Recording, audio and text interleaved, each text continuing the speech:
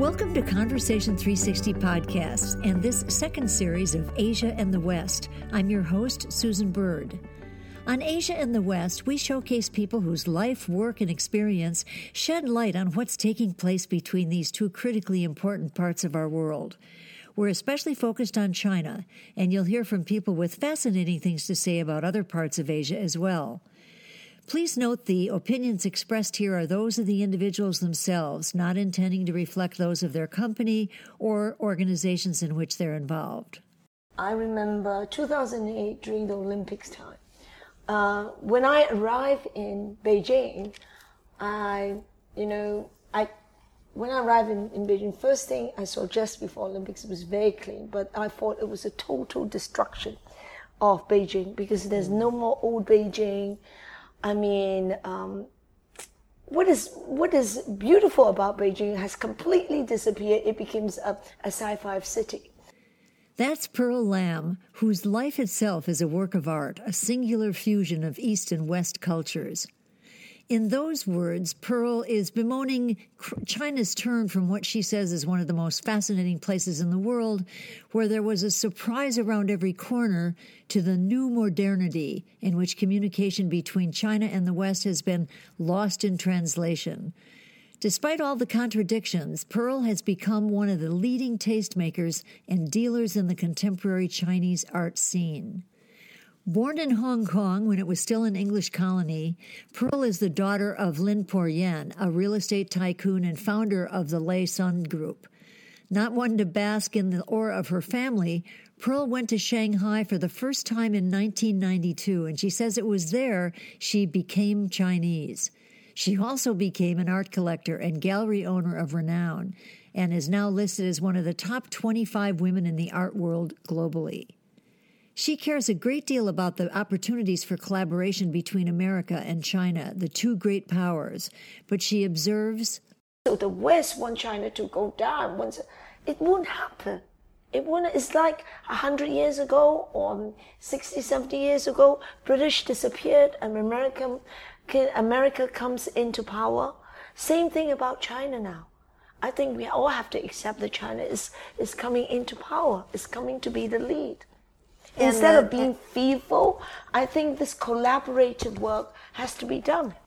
Pearl arrived for our meeting in a rush directly from a long-haul flight to Hong Kong from London, but she was ready to dive into our conversation. Her hair is magenta, and she has a supercharged energy that just makes that hair seem just right. She's beautiful with piercing, inquisitive eyes and a personal clothing style that's truly eye-catching. She's a design personality with a sharp intellect. Here's the conversation we had in the Sky Lounge at the Upper House in Hong Kong. In this podcast, you'll see China through the eyes of an of-the-moment visionary whose fast-moving conversation can be exotically charming. Welcome to Conversation 360 Podcast and to this second series of Asia and the West, Pearl. I'm delighted you're here. Thank you. So, Pearl, my first question is, when we talk about conversations taking place between Asia and the West, what does that mean to you? What does that bring to mind? You know, Asia is so big that it's really hard when you say Asia. For us, I mean, of course, the first priority you look at is China. It used to be Japan, right? Mm-hmm. Nowadays, it's China. And then after that, you look at Southeast Asia. And, of course, Japan is by itself. So when you talk to me Asia, I will ask you. So, like, what part of it? I mean, which part of it? Are you talking about China? Are you talking about Southeast Asia? Are you talking about Japan? And it's too big to give you the... Well, even China, truly. I mean, big. China, even in North and South China, or West and East, is really different. In a way, it's an even bigger example of what happens when people say, what about America? And you say, well, you're talking about Nevada. Yes, exactly. Or are you talking about the Middle America? Right. Well, yes, which has become even more important to us lately. So let's assume, though, that we're talking primarily about China. When I ask that question about conversations that are taking place, especially between China and the West, what is that? I mean, for me, is when I look at China, when I look at how the Western perception about China or how China understands the West, I think it was totally miscommunication and totally misunderstanding between each others. I give you one example. I remember 2008 during the Olympics time. When I arrived in Beijing, when I arrived in Beijing, first thing I saw just before Olympics was very clean, but I thought it was a total destruction of Beijing because there's no more old Beijing. I mean, what is beautiful about Beijing has completely disappeared. It becomes a sci-fi city. Then next thing you read from the China Daily. The China Daily said, now we are so proud. China is showing the world about, modern building, about the modernity, that we are the powerful nations. We are like the West. We have this modern China. But I think most of the people comes to China, goes to Beijing.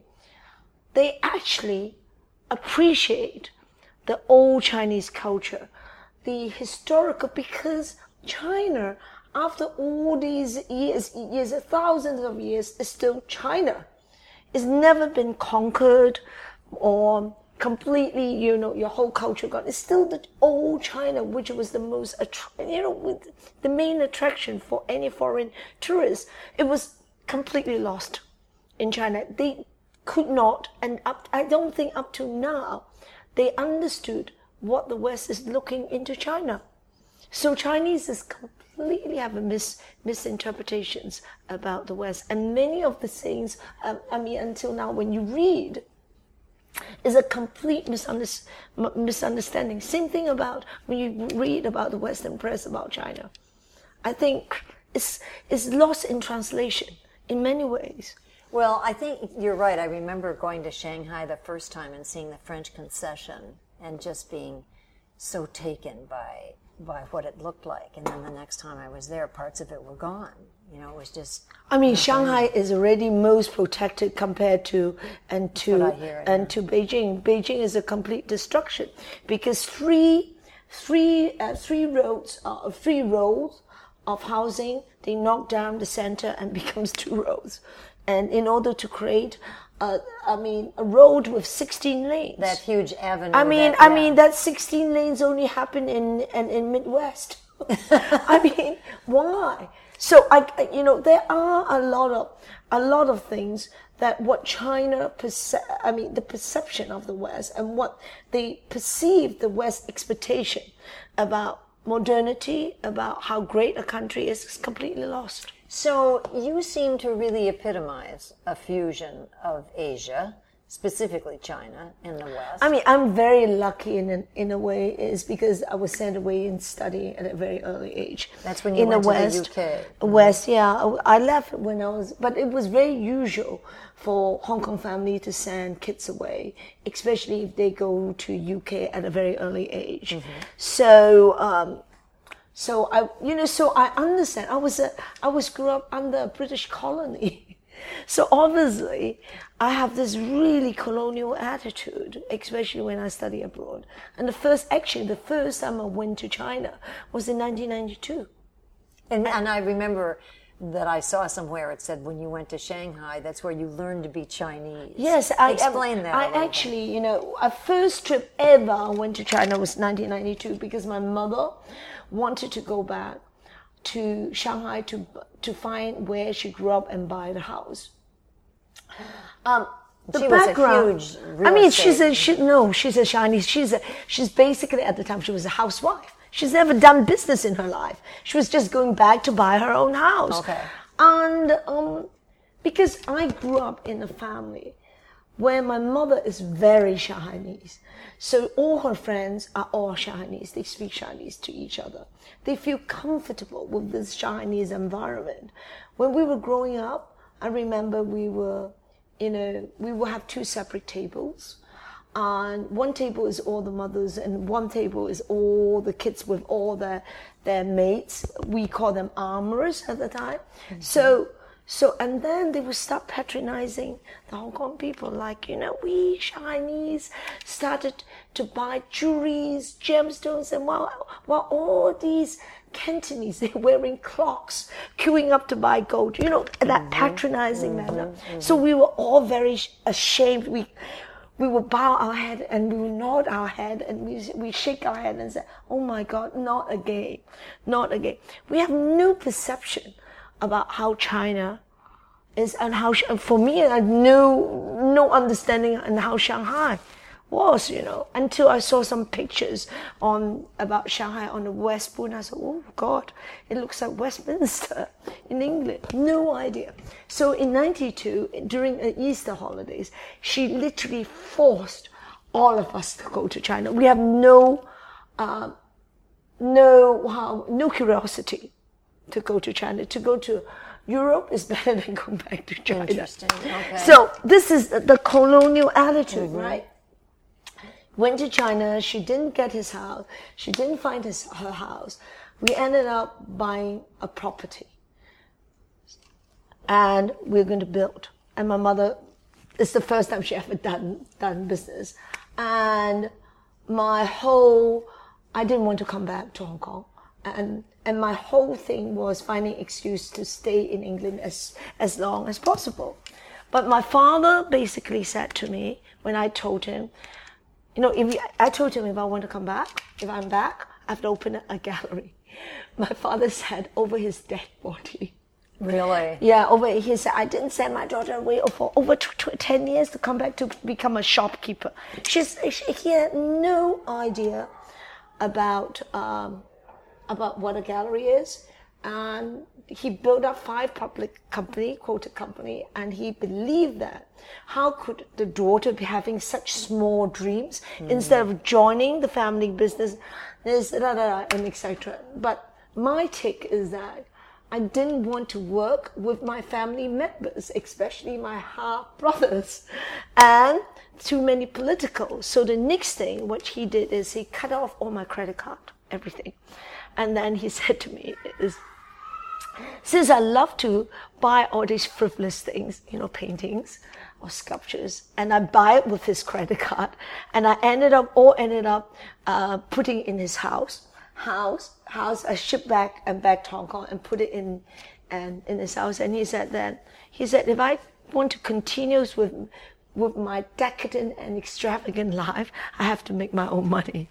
And my only opportunity is to go to Shanghai and to learn to become a property developer. And then, if not, I will end up being a receptionist somewhere and wouldn't even pay for anything.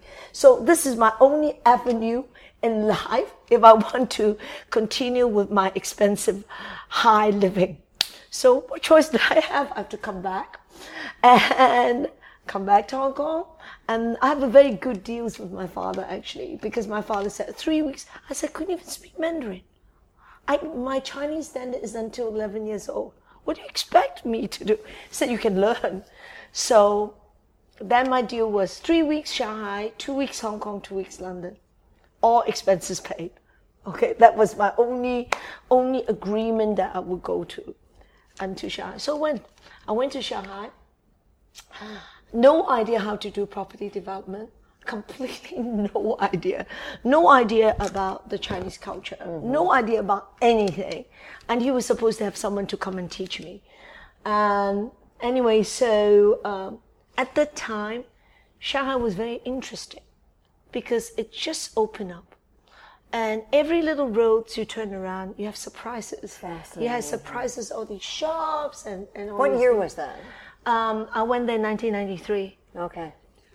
Okay, so, but the problem is to stay for 3 weeks there without friends is pretty tough because you ended up in the hotel most of the time. I go out, I heard people, they were speaking Shanghainese, that they are trying to take advantage of me. They want to charge higher. But I couldn't converse because when I was growing up, I always hear my mother speaking. And I tried to overhear how she would tell her friends about us, me and my brothers. But we were never forced to converse. So I could understand, but I couldn't carry on the conversation. I wasn't deaf, but I was dumb. So you hear about things and you cannot even negotiate. So anyway, so it goes on. And then my first month's salary, I bought a Chinese artist painting, whom I met here in Hong Kong. Contemporary artist. Contemporary. My friend opened a gallery and forced all of us to buy a painting. And she thought that I could speak Chinese. So she put me right beside him. Little did she know that I could speak Chinese. I could write some basic Chinese. But it was very lucky because after I met him, after our basic handwritten conversation, so every time I was in Shanghai, I got my assistant to call him up. So he would be the one who brought me around the Chinese art. Oh, wow. Scene. So that was the beginning of it. That was the beginning. So I was going around the Chinese art scene. But luckily, I couldn't speak because I think I had this really arrogant an attitude. You know, this really British colonialism attitude. If I would have spoken, they would have dropped me. Like you would have turned them off. Yeah, completely dropped me. So after several months, I went out with them several times, many times actually. For the first time, I got my secretary in, so she would do the translation. So I started asking them. I said, "You guys are a little bit weird." And then he said, "Why?" And I said, "In England, we talk about politics, social system. We talk about street culture." I said, "You guys are talking about Confucianism, Taoism, Buddhism." I said, this is so passé. And you collect, when you have a little bit of money, they buy these antiquities. I mean, I said, why are you guys so weird? So you really ended up initiating much of the, if you can call it, yeah, because they talk between themselves. I mean, I couldn't put my word in, so I can only listen. You know, after the second time, I brought some of one staff in, and they write notes, and then ask them to do research. Remember, you don't have Google to do research, right? So they have to go to library, and they would do the research, and they translate in English for me. So at the end, so I asked them, and they said that they couldn't understand me. He said, "Really, Hong Kong people is like this," and he said, "You're actually white." Because he said, "Didn't you understand that there's a cultural revolution? A cultural revolution is anti-Confucianism. Did you realize that all over the world, Chinese, we still abide to Confucianism, Taoism?" And I said, "No." And he said, "Yes, your respect, your obligation, your compliances, this is all Confucius." And so much of that still remains, though, does it not? I mean, even if you go to America, all the Chinese, even if we don't know that, I didn't know that was Confucian, you know, I didn't know about all that. But then it is. And the Taoist view, of course we still abide. So of course, when they say something, I ask them to write notes. We go back, we check the facts, we learn more. So every time, whenever their conversational, because my Chinese standard is really, really low. I have no idea about Chinese culture. So little by little, I learn about different things. Like in the 90s, we always talk about the Western hierarchy of art forms. Fine art over design and over decorative art. Then I realized that Chinese literatis, 2,000 years ago, they have no segregations of art, decorative art, and all design. They did everything. They do music, they do art, they do architecture, they do everything. Well, much like the Renaissance. in Europe. Bauhaus as well. But there's no segregation at all. Everything was about communication, about equal status. Then next thing, you know, in the 1960s, 70s, in America, we talk about neo-conceptualism, using text as art, okay? Yes, I remember. We start from very beginning. Art form is calligraphy, but it's not just calligraphy, but people write poetry. But that time, the proverb poetry is the form of the language. Of course, now when we look back, they are all in classical Chinese. But these are like today, you write text. So I said, oh my God, I thought the West is cool, but actually China is so cool. We start all that, the Texas art starting thousands of years ago. I remember seeing at the Metropolitan Museum a special exhibit of calligraphy that Jerry Wang owns. I don't know if you've seen that, but it was no. But Jerry Wang is one of the biggest calligraphy, but it's not calligraphy by itself. No, it's but I mean, it's not the art form, but it's conceptual art because it's about text, but the text is in poetry form. So I decided, well, okay. When I first went there, I call myself Hong Kongese. After 10 years during the French year in China, I call myself Chinese because I really learned to become a Chinese, to be proud of a Chinese culture, which was completely lost in me. So then, though, the irony is that you became the epitome of contemporary art, Chinese contemporary art. So, because Chinese contemporary art, I think another thing between West and Chinese. So when we talk about the Western contemporary art, we always look at modernism. Modernism is the root of the contemporary art, meaning that you cut traditions. There's no more traditions. There's no more history. You have to cut everything and you build something new. Is that modernist architecture? But in China, it's very different. China is very big, as we all know. There is different threads of art. There is a big community, and the big art form is evolving from traditions. So even Western academics or Western person not knowing about Chinese history, because also in the Western contemporary art, we are saying that you don't need to read history. You just look at the piece of art. You have that communication, and then you will appreciate. It won't work with Chinese art, because especially if they evolve from traditions. And in Chinese, how can any Chinese cut away the 5,000 years of history? So you need those layers of understanding. It's all that layers. I mean, I'm gradually learning more because a lot of artists actually, they're inspired by the poetry, the Chinese poetry, but most of the Chinese old painting, traditional in ancient time, is all about poetry. So, Pearl, looking at what's happening today, especially with this slowdown a bit in the Chinese economy, nonetheless a very active and vibrant economy, but nonetheless a slowdown. Big slowdown. How has that impacted your business since you are dealing with? Actually, in art, you don't, because a lot of people is transferring their asset value into art, especially if we talk about the economy as such. Is a lot of Chinese is not just buying Chinese art, they're buying international artists. Because Chinese art, the most expensive, my analysis is that the most expensive art in the whole world is contemporary art. Modern contemporary art is America, UK as well, and China. China is very high, the prices. And there are a lot of Chinese artists, a lot of Chinese artworks who are very high. It's only collected by Chinese in China, or Chinese in Asia, or Chinese around the world. Okay? And when you see the RMB, especially the RMB is depreciating, then many of the people are putting money in international art like Impressionist, modern art, or post-war. Interesting.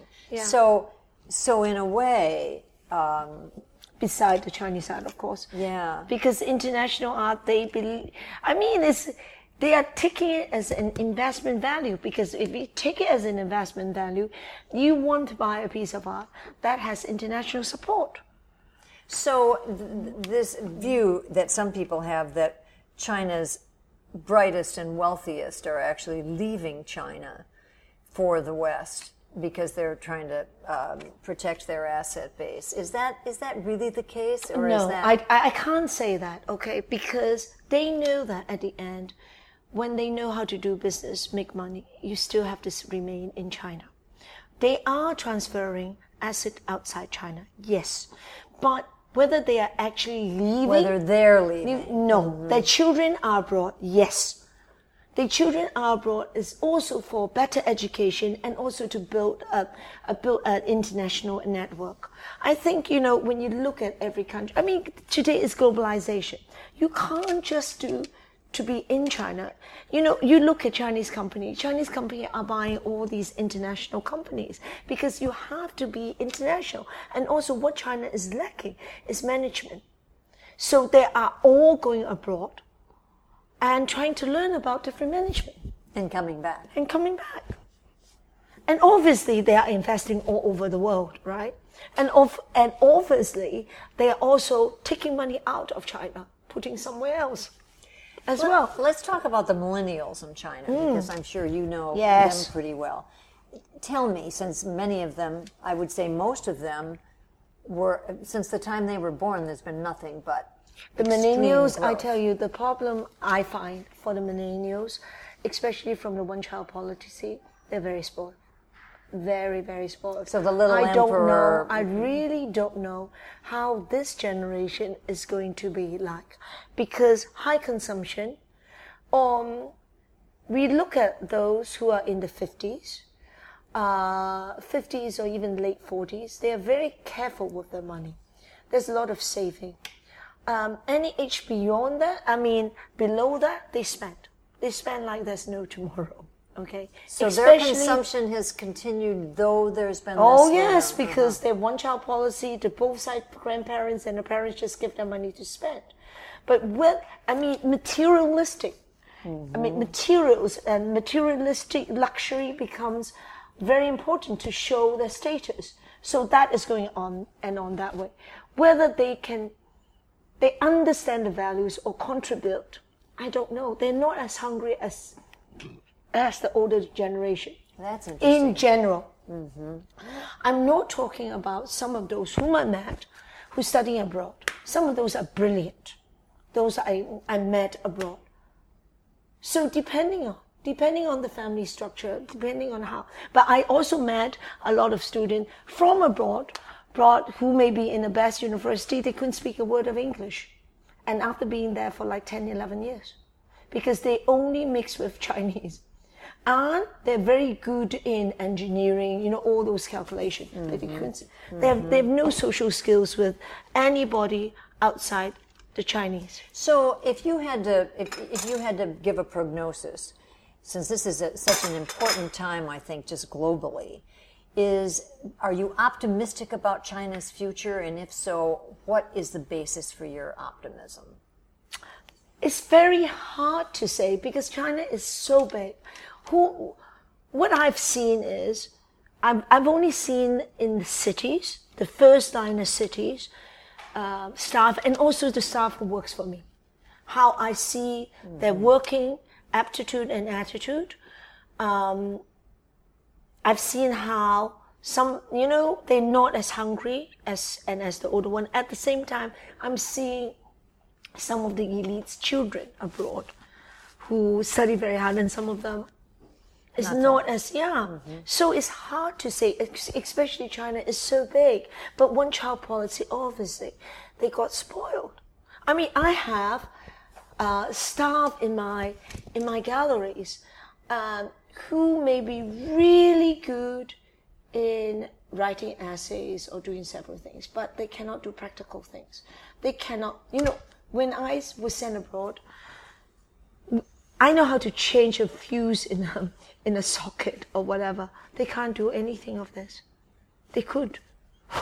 They just could not. All these small things, they just could not do it. Make your way if you can't do the basics. No, they cannot. They may be very good students, but all these little things, because it's never done by them. It's one-child policy. Remember, you have one child, so you are spoiled. Your parents gives you everything. Your two side grandparents gives you everything. They save up and give everything to the child. So that sounds like a challenge for China's continued growth and success. What are the reasons that it should be successful? Is there a way to correct that, or are there other... I think when you look at the consumption market, okay, China will be the biggest consumption market. That is needless to say. And they are spending. If any big companies abroad, they're all investing in China because of the consumption power. If China is clever, I mean, I think China has been very clever. The investment that they put abroad in Africa, in South America to get resources, Australia. because China doesn't have the resources. And now to put money in agricultural product, they are actually backing all the whole system up. And these are what is missing. I think those moves are extremely clever. The only problem of the next 20 years is there are more old people than young people. So we have to look at the medical care and Which pension. is a problem. And medical care is a big problem. And pension is a big problem. And also, in the Chinese culture, we don't do old people's home. So how can a millennial to look after 6 old people? So all these are going to be a big burden. And whether their investment abroad, the Chinese government investment abroad, can support this the medical care and also the pensions. So all these are the critical points. And what about the environment? The environment, I think they are trying to do things about it, but I was told by my friends in California as well. They told me in California in the 70s, in the 80s, it's all black sky. If the government are determined to deal with it, they will. But the government, I think the difficulties is China is still an industrial country.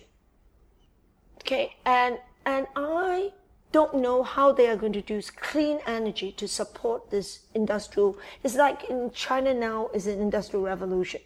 Okay, and at the time in England, and England during the industrial revolution is all black sky. And so was the U.S. and its manufacturing cities. But it's just that in China today, we realize there is this environmental problems, and we don't want to have this environmental problems to spread because it's killing people.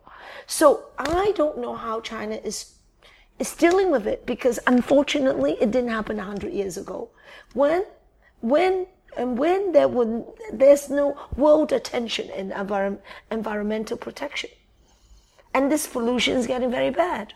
And people are so aware of it. It does seem as if it's got the attention of the Chinese populace, and they are of course, being vocal because about it. I think Chinese government is also doesn't want to upset the general public, because the last thing that they want is a revolution. That's what they call the harmony. Yes, right? exactly. So they will sort it out. How is very difficult. You want to have growth. The growth is depending on industry, factories, manufacturing and all that. At the same time, we don't want to have so much pollution because it's hurting people's health. It's tough. It's really a tough job. Is there anything that we haven't brought up that you think is important to think about in terms of this, especially China and the West? I think one of the issue is people are very scared of China growth. Fear. People in the rest of the world. In the rest of the world, because whenever I go, people is actually having that fear of China being too powerful, especially when China is spending on military. But then when you look at America military expenses are far higher than China. What do you think what is the answer to this fear of Chinese? Because I hear this too. I think the concern is, I think it needs to have a better communication. I mean, obviously Chinese is getting bigger and bigger. The economy is getting bigger and bigger. There's a fear and there is a dependent. So how is the Chinese government? This is about the sophistication of the Chinese government going out, to manage a situation, being humble. I think the problem is the Chinese government has lost what originally Chinese we have is to be humble, to deal with. The stronger China is, the more humble China should be and less intimidating. That's very interesting. I think this is what the old Chinese would have done. Well, and I think that that's really my purpose in doing these conversations, because I think that But I also see that China has been suppressed by the West for 150 years, nearly 200 years. So now they have gained their strength. They want the world to know about the strength, not being pushed down, not being suppressed. But I hope that China would remember how, the stronger that you get, the humble that you get, and you get much more mileage than going out, showing people you're fearless. Well, frankly, I think the West could take a few lessons there as well. I mean, the West is also arrogance and also the West want China to go down. It won't happen. It's like 100 years ago or 60, 70 years ago, British disappeared and America comes into power. Same thing about China now. I think we all have to accept that China is coming into power, is coming to be the lead. Instead of being fearful, I think this collaborative work has to be done. I think it is the collaborative century, if we are smart. I mean, the global world is asking for collaboration. It's not to be aggressive. Pearl, this is great. I think this is a great place to stop because I know you have other things to do. I really want to thank you for sharing your perspectives. It's been terrific. Thank you for joining us. Thank you.